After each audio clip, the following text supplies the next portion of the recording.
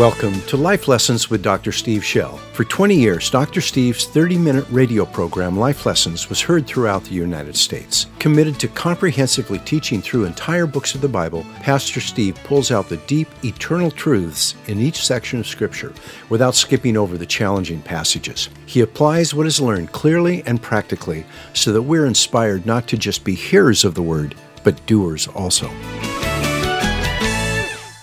We're in the Gospel of John, chapter 4, and we're going to talk today about the importance of power. I'll begin at verse 35. John chapter 4, verse 35. You recall remember this is really important. It really puts things in perspective. The first 4 chapters of the Gospel of John describe the first year of Jesus' ministry, and the other 3 Gospels do not describe this year. Matthew, Mark, and Luke will pick up the story when Jesus returns to Galilee. In other words, where we are in Samaria, another day or so, he'll be back to Galilee. That's where Luke will pick up. I'll show it to you when we get there. So what you're seeing in the Gospel of John is the first year of his ministry. And we discover that the Lord went down to Jerusalem, cleansed the temple, and then for about 8 or 9 months ministered in the villages and towns in Judea. Judea is southern Israel. So he ministered all that period of time. Then, because he was so effective and so many people were coming to faith in him, he got into political trouble. And the word came to him, they're coming after you, basically. They know what you're doing, they know where you are, and you're in trouble. It was not time for him to be arrested, so he heads straight north, right through Samaria, heading back to the safety, as it were, of Galilee. And for because he's got some years now, he's got to go. He can't let them arrest him. So on the way, he stops at a place called Jacob's Well. I've told you, Mary and I actually went there in 1970. The well is still there. And it's so he's sitting by Jacob's Well. His disciples have gone into town to get food. They're just passing through. This may be first thing in the morning, it may be noon. I don't know which it is, depending on which time frame John is using when he tells us this. But he's there alone. A woman comes out to draw water. He looks up and senses the spiritual moment, that this is somebody that God is working with. So he says, "Give me a drink." She says, "Why would you want a drink from my Samaritan bucket? You Jews don't even want to touch stuff we touch. Why would you want to ask for a drink from me?" Jesus says, "If you knew who it was who was talking to you and what the Bible says and promises, you would ask him and he would give you water such that you would never thirst again. It would be in you a spring welling up of living water." She says, "I want the water." He says, "Go call your husband." She says, "I don't have a husband." He says, "No, that would be correct. You've had 5, and the one you're living with now you're not married to." She said, "Sir, I perceive you're a prophet." She then asked him a spiritual question. I don't believe it was a diversionary question, because he answers her with one of the most profound statements in the Bible on worship. She says, "Where should we worship? Are the Jews or the Samaritans right? Who's got this right?" And he says, "The time is coming when those who worship God, whose Spirit, will worship him in spirit and truth." Not here, not there. It won't be about places and temples. It's going to be about walking with him all the time, because the Spirit of God will fill you. And then she says, by now the disciples have come. They're standing there gawking because he's talking to a woman. He doesn't do this normally. You know, he's a very proper rabbi. And so she's talking to a woman. They're just standing with the food, wanting him to eat lunch or breakfast, whichever it is. And finally the woman goes, "I'll leave." And she goes into town and begins to tell everybody, "Come and see the man who told me my history. Never met me in my life," and he nailed it. The guy is a prophet. Or is he the Christ? Is he the Christ? In this interim, while she's in town and they're standing around, this conversation that I'm going to read you right now takes place. John 4, Lord, please open your word to us and our hearts to your word. In Jesus' name. he says he's just discussed, and we saw this earlier with his disciples. They want him to eat food, and instead he prepares himself spiritually. He will actually fast and take this moment to worship and prepare for the ministry that's about to happen. And then verse 35, he says, Do you not say there are yet 4 months and then comes the harvest? Behold, I say to you, lift up your eyes and look on the fields. They are white for harvest. Already he who reaps is receiving wages and is gathering fruit for eternal life, so that he who sows and he who reaps may rejoice together. For in this case the saying is true, one sows and another reaps. I sent you to reap for that for which you have not labored. Others have labored, and you have entered into their labor. Then John describes the results of what happens. He says, from that city, many of the Samaritans believed in him because of the word of the woman who testified, he told me all the things that I've done. So when the Samaritans came to Jesus, they were asking him to stay with them, and he stayed there 2 days. Many more believed because of his word. And they were saying to the woman, it is no longer because of what you said that we believe, for we have heard for ourselves and know that this one is indeed the Savior of the world. Would you say Savior of the world? Isn't that remarkable? That's a beautiful moment. People generally come to God for one of two reasons. Either their life has ended up in shambles and they're left with no other option, or they find themselves in a situation where the presence of the Holy Spirit becomes so strong that their resistance and confusion melt away and they rush into God's arms. Let me just ask a minute. Did you see the two different kinds? Some people come to Jesus Christ when things get so bad, they have no other options. It's like, all right, I might as well get saved. You know, I've tried everything else. How many, let's admit it, how many of you are that person? You more or less had to get driven to it. Go ahead, raise your hands. There you are. How many, you got invited to some church service, or you got tricked into it, or that's my story. And you ended up there, and the power of God was so strong that in the moment you got released and changed. And maybe I've heard people say, my hand went up and I was receiving the Lord and I didn't even want it up. It's like, I went forward and I'm thinking, what am I doing? This is insane. But the power of God came and you were won by that. How many? Yeah, see, it's both. Yes. God uses both. But I want you to see the second one today. In particular, we're looking at the second one. When the power of God comes, when it's strong, it changes the dynamic and people come to faith who you would never have thought will come to faith. All of a sudden, hard, stubborn, all of that melts away and they suddenly can respond when the power of God is strong. All right? In other words, most people turn to God either because they're desperate or because they've been awakened by the power of the Holy Spirit. What Jesus taught his disciples before the crowds of Samaritans arrived at Jacob's well was that they were about to see many turn to God because a miracle would take place. Large numbers of people were going to quickly come under conviction and surrender to God.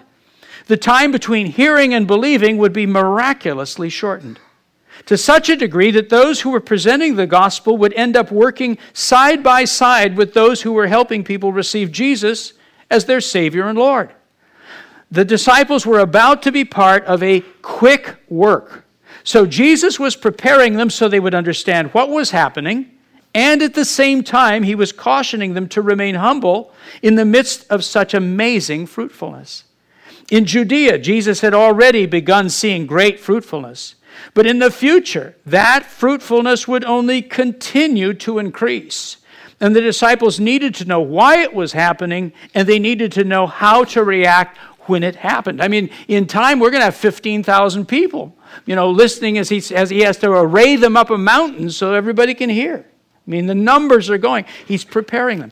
They needed to understand that the huge ingathering of souls that would begin in a few minutes was the result of the power of God, and so do we.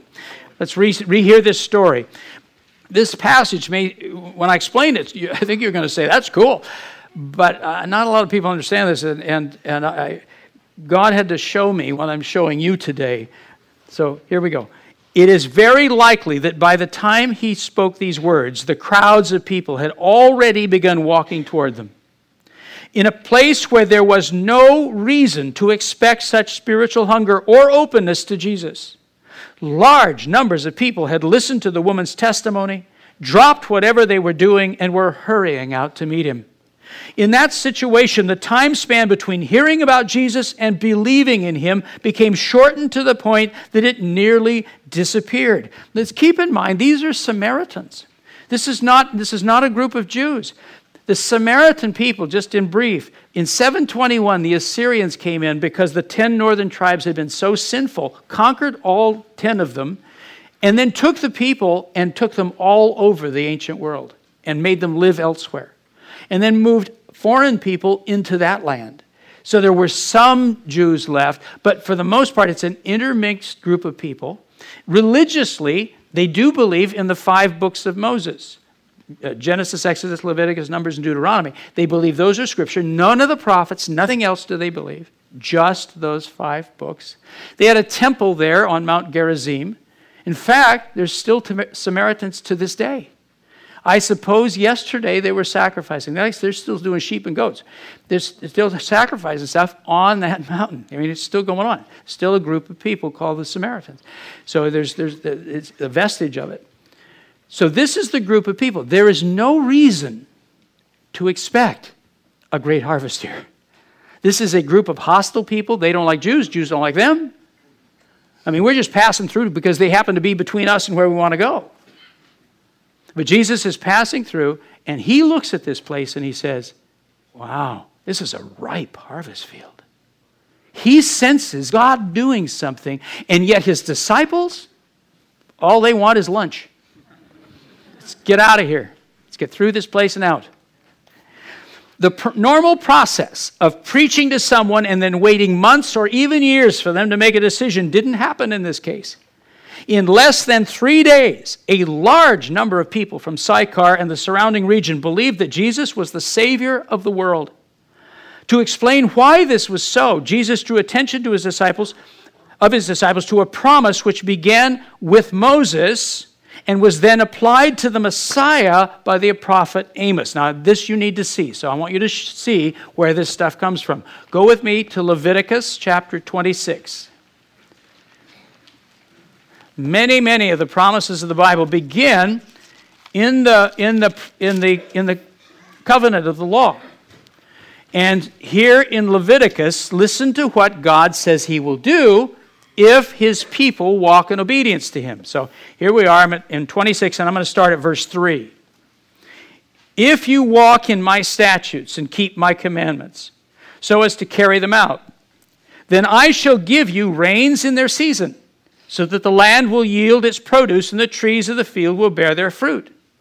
Here we are. Indeed, your threshing will last for you until grape gathering, and grape gathering will last until sowing time.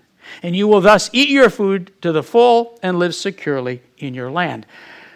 He's saying that the wheat and the barley harvest, which usually are harvested late spring, probably March, April, May, that will go all the way to the grape harvest, which is July. So you will still be winnowing wheat from this enormous harvest when it's time to begin picking the grapes and treading those things. And he says you'll be treading grapes clear into the fall season of October, November, when it's time to plow for the next wheat harvest. Your harvest will be so great that they will extend to the next harvest. There won't even be a gap in between them. There will be, if you will walk with me, says God, enormous fertility of the land, great abundance. Did you hear that? Amen. All right, now I want to show you what Amos does with that promise. Let's go to Amos. Not easy to find Amos. Hosea, Joel, Amos. Obadiah, Jonah, Micah. Look at Amos chapter 9, and I'll start at verse 11. Amos picks up what I just read to you, that promise. And then Amos takes it the next step. Amos says that promise will happen when the Messiah comes. And I want you to see that. So verse 11, he says, in that day, Amos 9, verse 11, I will raise up the fallen booth of David and wall up its breaches, and I will also raise up its ruins and rebuild it as in the days of old. What's the fallen booth of David?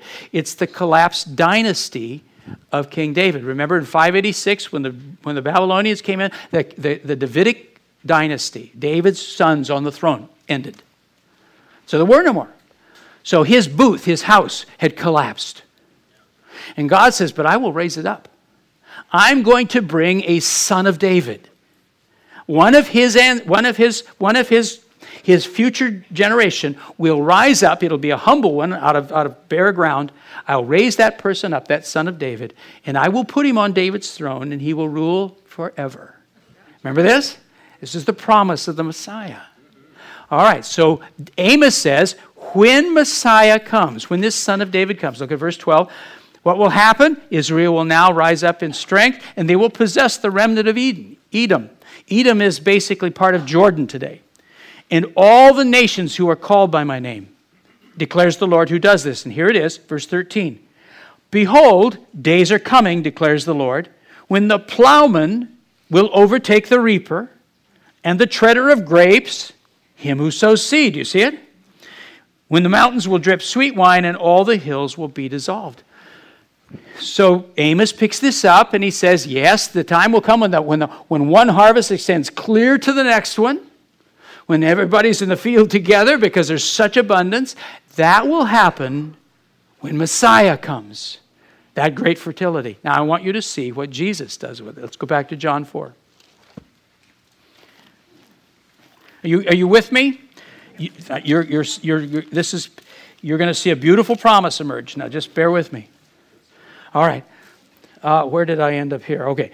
Jesus didn't quote the passage word for word, but he pictured the scene that Amos described so accurately that his disciples would have easily recognized the prophet's familiar statement. Behold, days are coming, declares the Lord, when the plowman will overtake the reaper and the treader of grapes, him who sows seed. The Messiah would bring with him the power of the Holy Spirit. Jesus says, what you're about to watch here in Sychar, this great gathering of souls, is a fulfillment of what Amos said would happen. Only what Amos didn't tell you is that the fertility, the abundance, the great harvest that will come when Messiah comes isn't primarily about fertility of the land. It's going to be a harvest of souls. And you will have a harvest that's way outsized. You will have this abundant ingathering. When I come, I am the Messiah. And he says, he's explaining to them, and I'm here now. And that promise is at work. And you can expect miracles wherever I am, wherever I'm preached. This miraculous harvest is promised. It still is. Whenever Christ is present, whenever he is properly proclaimed and the power of the Spirit comes, this breakthrough is ours. You and I have to get this in our brains. Because we're it's though we're standing at Jacob's well. There's only 6 disciples at this point, as far as I can see. Peter, Andrew, James, John, Philip, Nathaniel, and Philip. Those are the 6 that are there. He's explaining this to them, and it's as though we're there with them. He's telling us, wherever I go, that promise is at work. All right? The Messiah would bring with him the power of the Holy Spirit that would result in an amazing harvest of humans. He told them what they were watching take place there in Sychar was an example of that prophecy coming to pass, because he, the Messiah, was present and because the power of the Holy Spirit was at work. They were about to watch a rapid and unreasonably large ingathering of people into God's kingdom.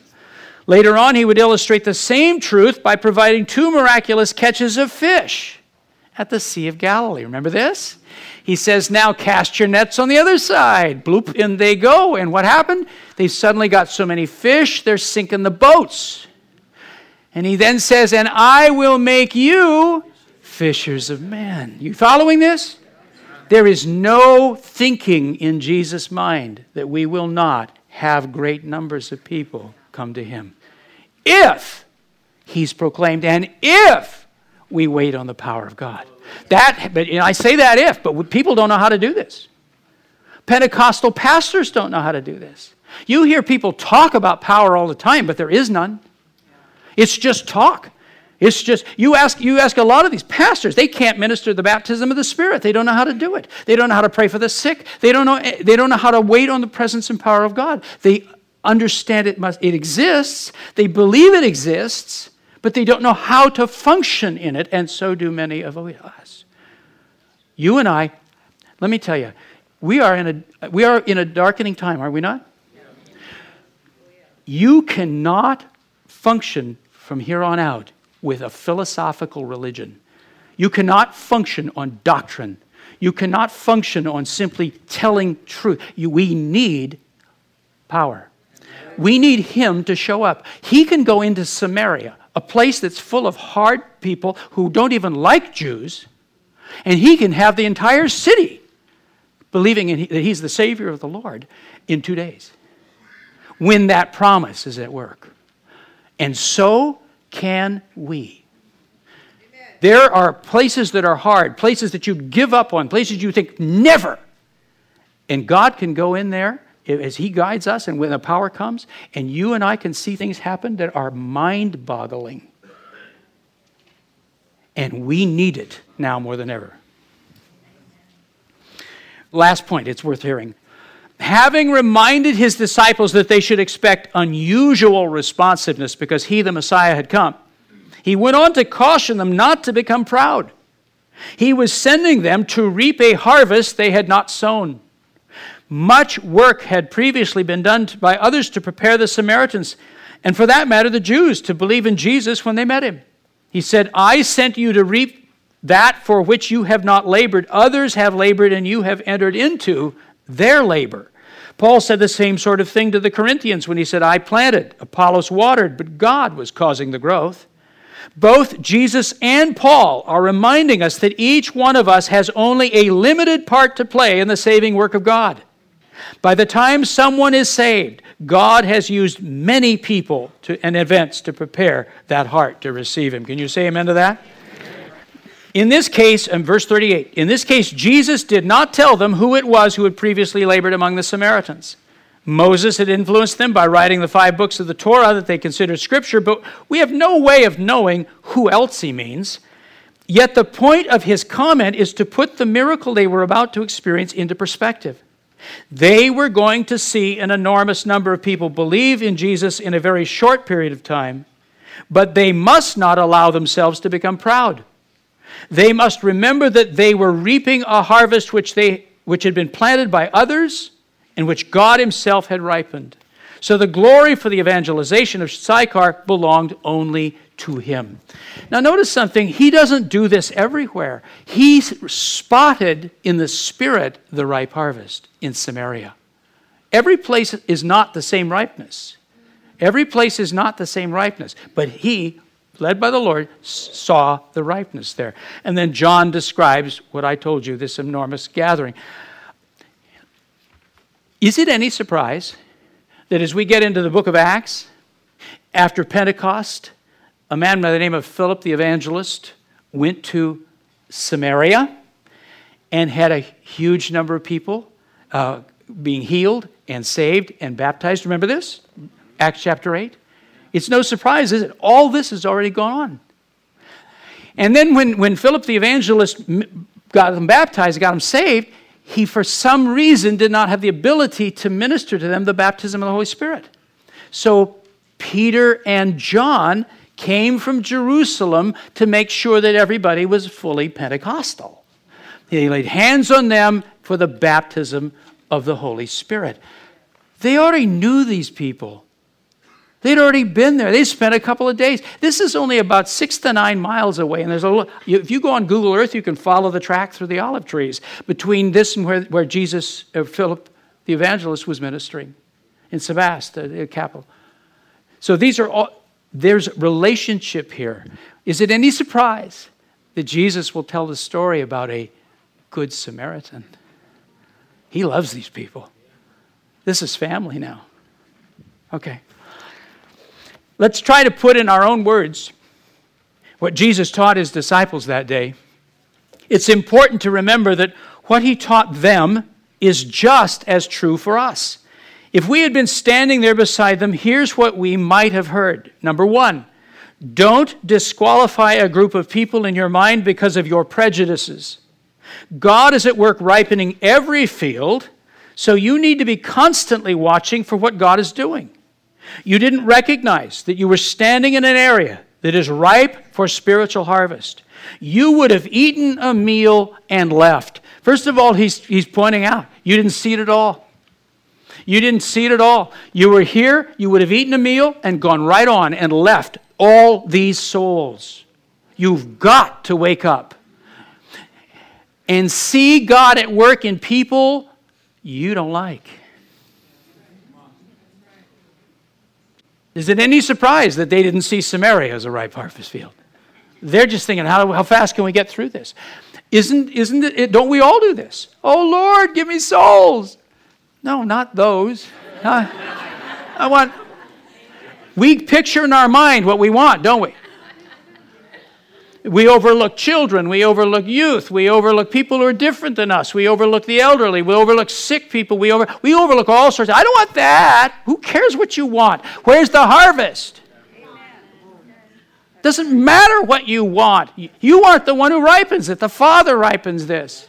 You're a laborer in His field. And if He says this is where we're going, this is where we're going. Last year we had a team, this medical team, and a bunch of you went to Niger. Again, I didn't know where Niger was. I do now. Pray for it. They had 469 Muslims, one at a time, give their life to Christ. 469. That's a ripe field.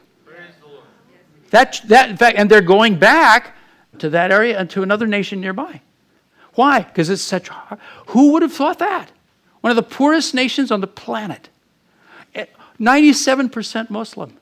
And you and I have brothers and sisters we'll rejoice with in heaven forever. As it was a ripe harvest field, it still is. You see what I'm saying?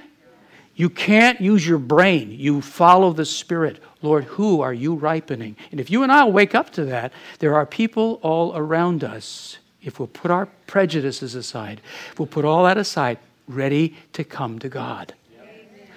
Wherever I, says Jesus, go, or wherever I am proclaimed, a great prophetic promise is at work. The Holy Spirit, if welcomed by faith, will shorten the time required for the human heart to believe and surrender. Hard hearts will suddenly melt, and stubborn rebellion will collapse in tears. And the number of people who respond will be much larger than you had any reason to expect. Number 3, don't grow proud when you have the privilege of ministering with great results. You are only one part of a process. God was at work through many others long before you arrived. And after you leave, there will be those who gather the grain, place it in barns, and winnow the wheat from the chaff. God is the only constant influence. He alone deserves the glory. There is no place for pride, only joyful amazement. Why does He do that? Because if you and I get proud, if those disciples of His begin to go, we are good, we are so good, nobody else has done this stuff, what a bunch of deadheads. What happens? Whomp, it's all gone. Pride just kills everything. You constantly have to tend your heart when God uses you and just say, it is so you, Lord Jesus. And mean it from the heart. Just constantly going, Lord, what's happening is amazing. It is wonderful. I rejoice in it. But I am just a handmaiden. I am just a servant in the hand of God. You are the one who's at work doing these things. You understand? That keeps us usable. So He was teaching them so they would stay usable. So did we hear our coach? He said, you and I need to stay spiritually alert and watch for what God is doing. Remember that it is only when we present Jesus that the miracle takes place. It is not true just because of you. It is not true because you got something right. It is only true, this promise only comes to play when Jesus is lifted up. Wait for the power of the Spirit, expect supernatural results, and stay humble when it happens. The importance of power. Now let's talk about God's power. You can do everything else right, but if it's not there, nothing happens. You can talk about it, believe in it, and pray for it, but if it's not there, nothing happens. It's not something we can control. It is something we can only seek and wait for until it comes. What is it? Or rather, we should ask, who is it? It's the active, tangible presence of the Holy Spirit, which at times can become so strong that we can actually feel something or observe Him at work. How many would say, I know I have felt the presence and power of God? It isn't emotionalism. I didn't get worked up. I know God was there. Look at how many. It's very real. It's so important. What I'm telling you is not, you get a hold of this, please. It is not psychological. You can pump up a crowd emotionally. Give me a J, give me an E, give me an S, this kind of stuff. Yeah, Jesus! And I don't even know that that's wrong, but it's not the same thing as the Spirit. That's what you and I have to know. The Holy Spirit, in fact, emotionalism can get in the way of the Spirit. It can replace the Spirit. People can sit there because they've been worked into a froth and think they're in the Spirit, and they're not. They're just worked up. You've got to distinguish between this. The Spirit of the Lord is a person, and when He's present, you know it. And I would. It's like there's a warmth in the room. There's a person in the room. Something's happened to the place. Something's happened to you. You can sense Him when He's strong upon you, and you can sense yourself when you're not. We're very different. This is one of the most mature things you must learn. You must learn to be discerning. Is He really here and at work? And then you and I, as disciples of this Jesus Christ, we don't ever want to work without that power. We don't ever want to produce religious stuff. We don't ever want to concoct something or deceive something. We always want His work, His power to go before us. But when God's power arrives, human efforts to serve God by themselves can be well intended, but very limited in what they accomplish. But when God's power arrives, those results change dramatically. And it is this power that's so often lacking when someone is preaching and everyone's bored. Don't say a thing. Or ministering and the experience feels hollow and empty. Have you had people pray for you and you think it was very nice, but nothing happened? It was just like a Hallmark card. It was very sweet, very nice sentiment. Yeah. No, I'm not knocking Hallmark cards. I didn't. Anyway, move on. Everyone can intuitively sense that something is missing.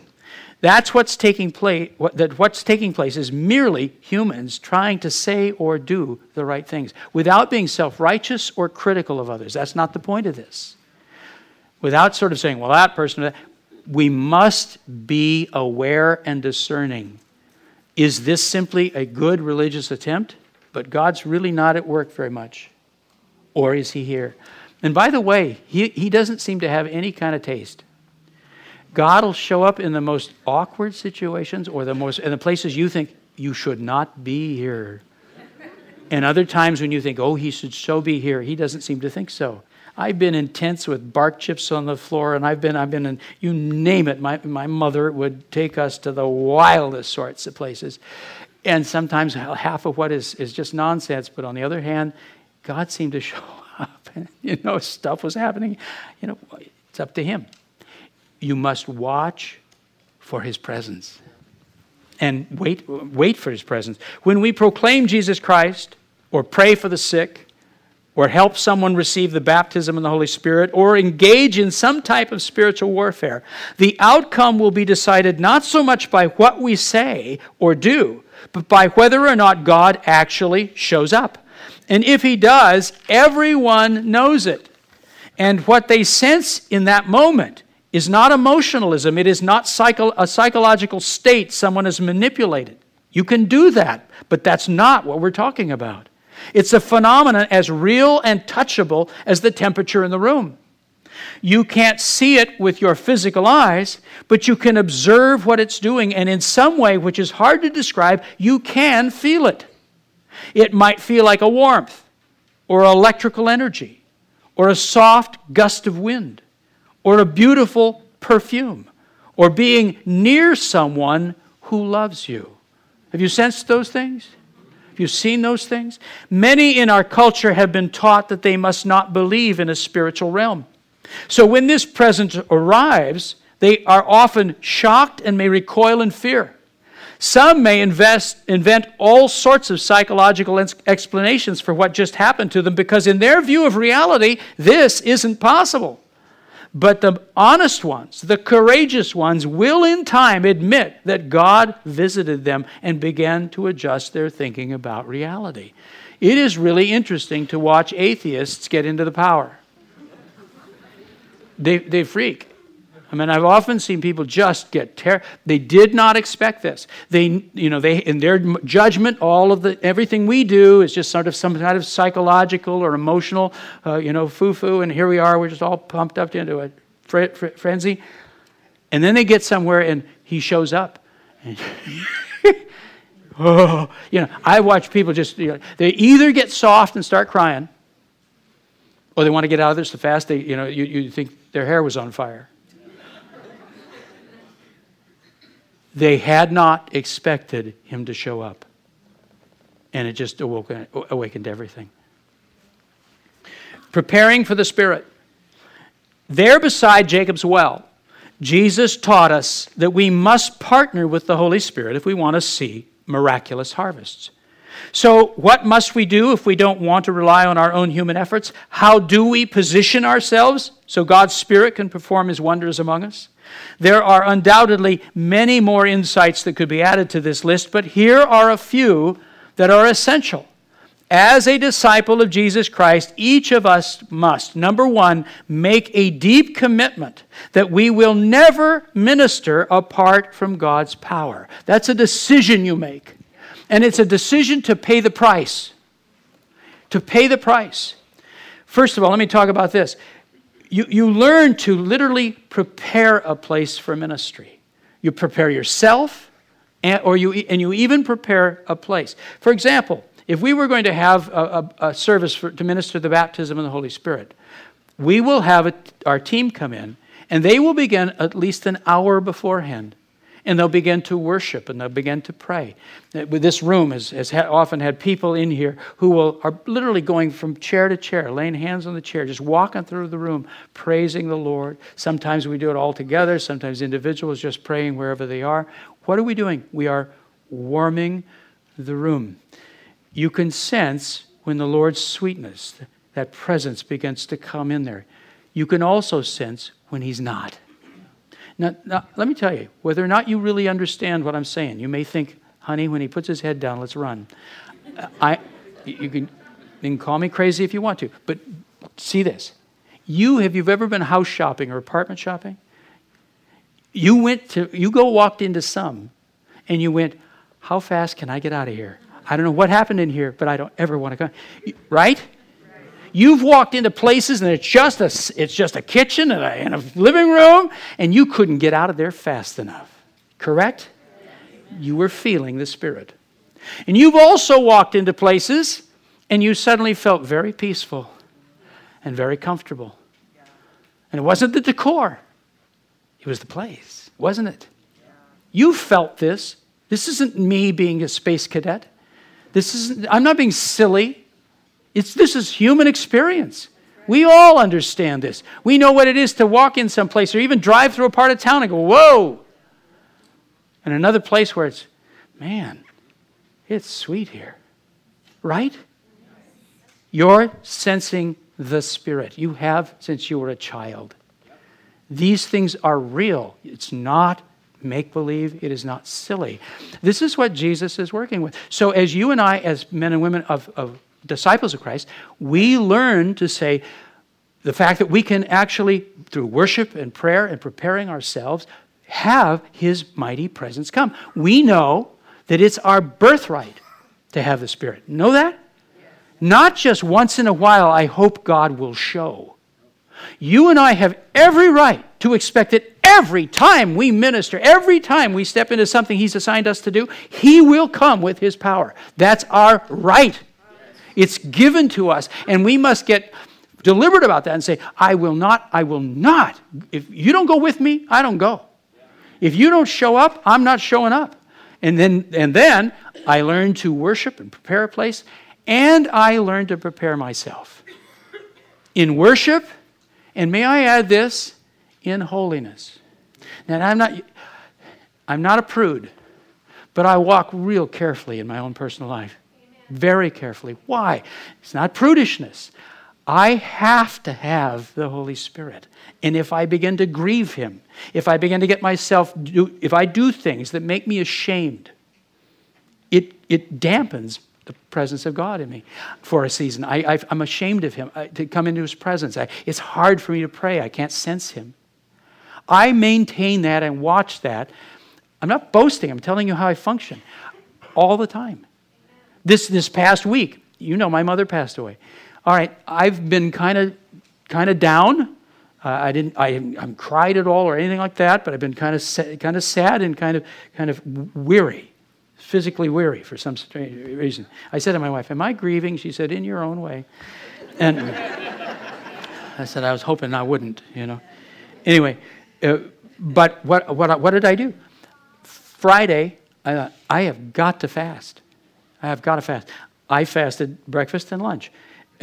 And just tea and water. Just going through the day and being with Him, praying with Him. I had some work to do. I had some things to do. But I'm fasting. What am I doing? By the afternoon, that thing that lifted. I fasted it off. I mean, I pressed into His presence. And He got that heaviness and that sadness off. You can do this too. And as you learn to be a man and woman of God, where you're moving in these things, this will become part of your life, not because you're pietistic, not because you're sort of religious, not because you're one of those, but because you need His power. And you simply begin to make it part of life. Understand that preparing for power is a process that may vary in length and intensity depending on the situation, but will usually require such forms of preparation as intercessory prayer, that means praying for people, supplication, that means asking God, fasting, worship, praying in the Spirit, spiritual warfare, and even physically cleaning a place before we begin to minister. You can have places that are still contaminated, just dirty, just filthy. You clean them up. 4, watch for God to initiate and lead all ministry. Notice the word initiate. He alone knows what that person needs to hear and when they are ready to receive. If we lead, the entire process breaks down. Number 5, expect miraculous results. When God initiates and the power shows up, amazing things will always happen. And number 6, never lose perspective and think that we caused such wonderful results. We must remember that God was at work long before we arrived and that He will continue working long after we leave. Joyful thanks is our proper response for the privilege of ministering in the power that comes only because we belong to Jesus. Great expectations. This passage is full of great expectations. Jesus was preparing His disciples for supernatural levels of fruitfulness. If they followed His example, they too would share in His promise that the power of God would bring people to faith in strange, difficult places, in brief periods of time, and in unreasonably large numbers. And Jesus would say the same things to us today. As His disciples, if we will follow His example, the power of God can still reach people in strange, difficult places like Seattle.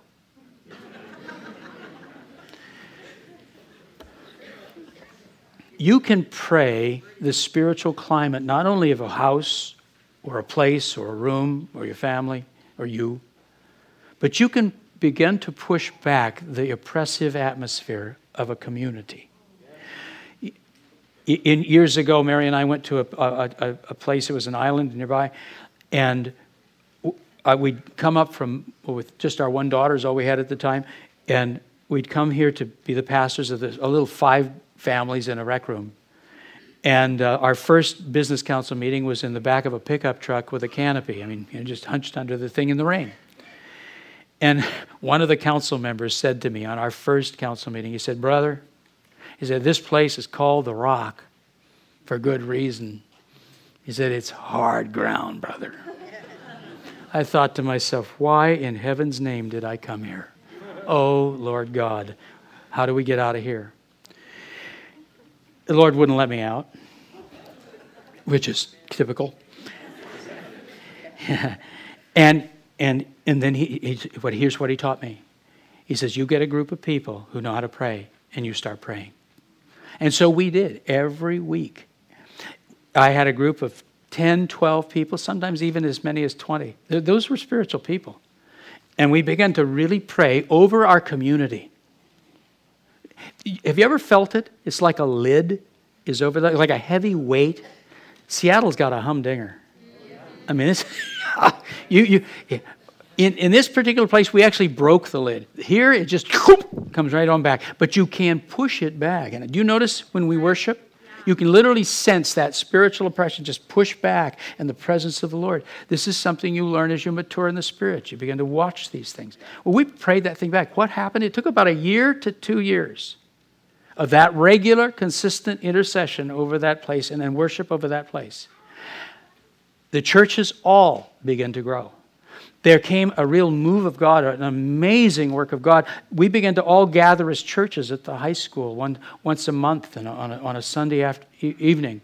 We'd pack the high school commons.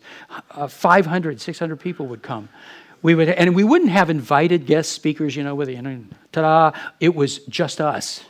And we would come together worshiping, and we would come, and somebody would preach, and we would minister one another and take an offering for the needs of our island and where we were.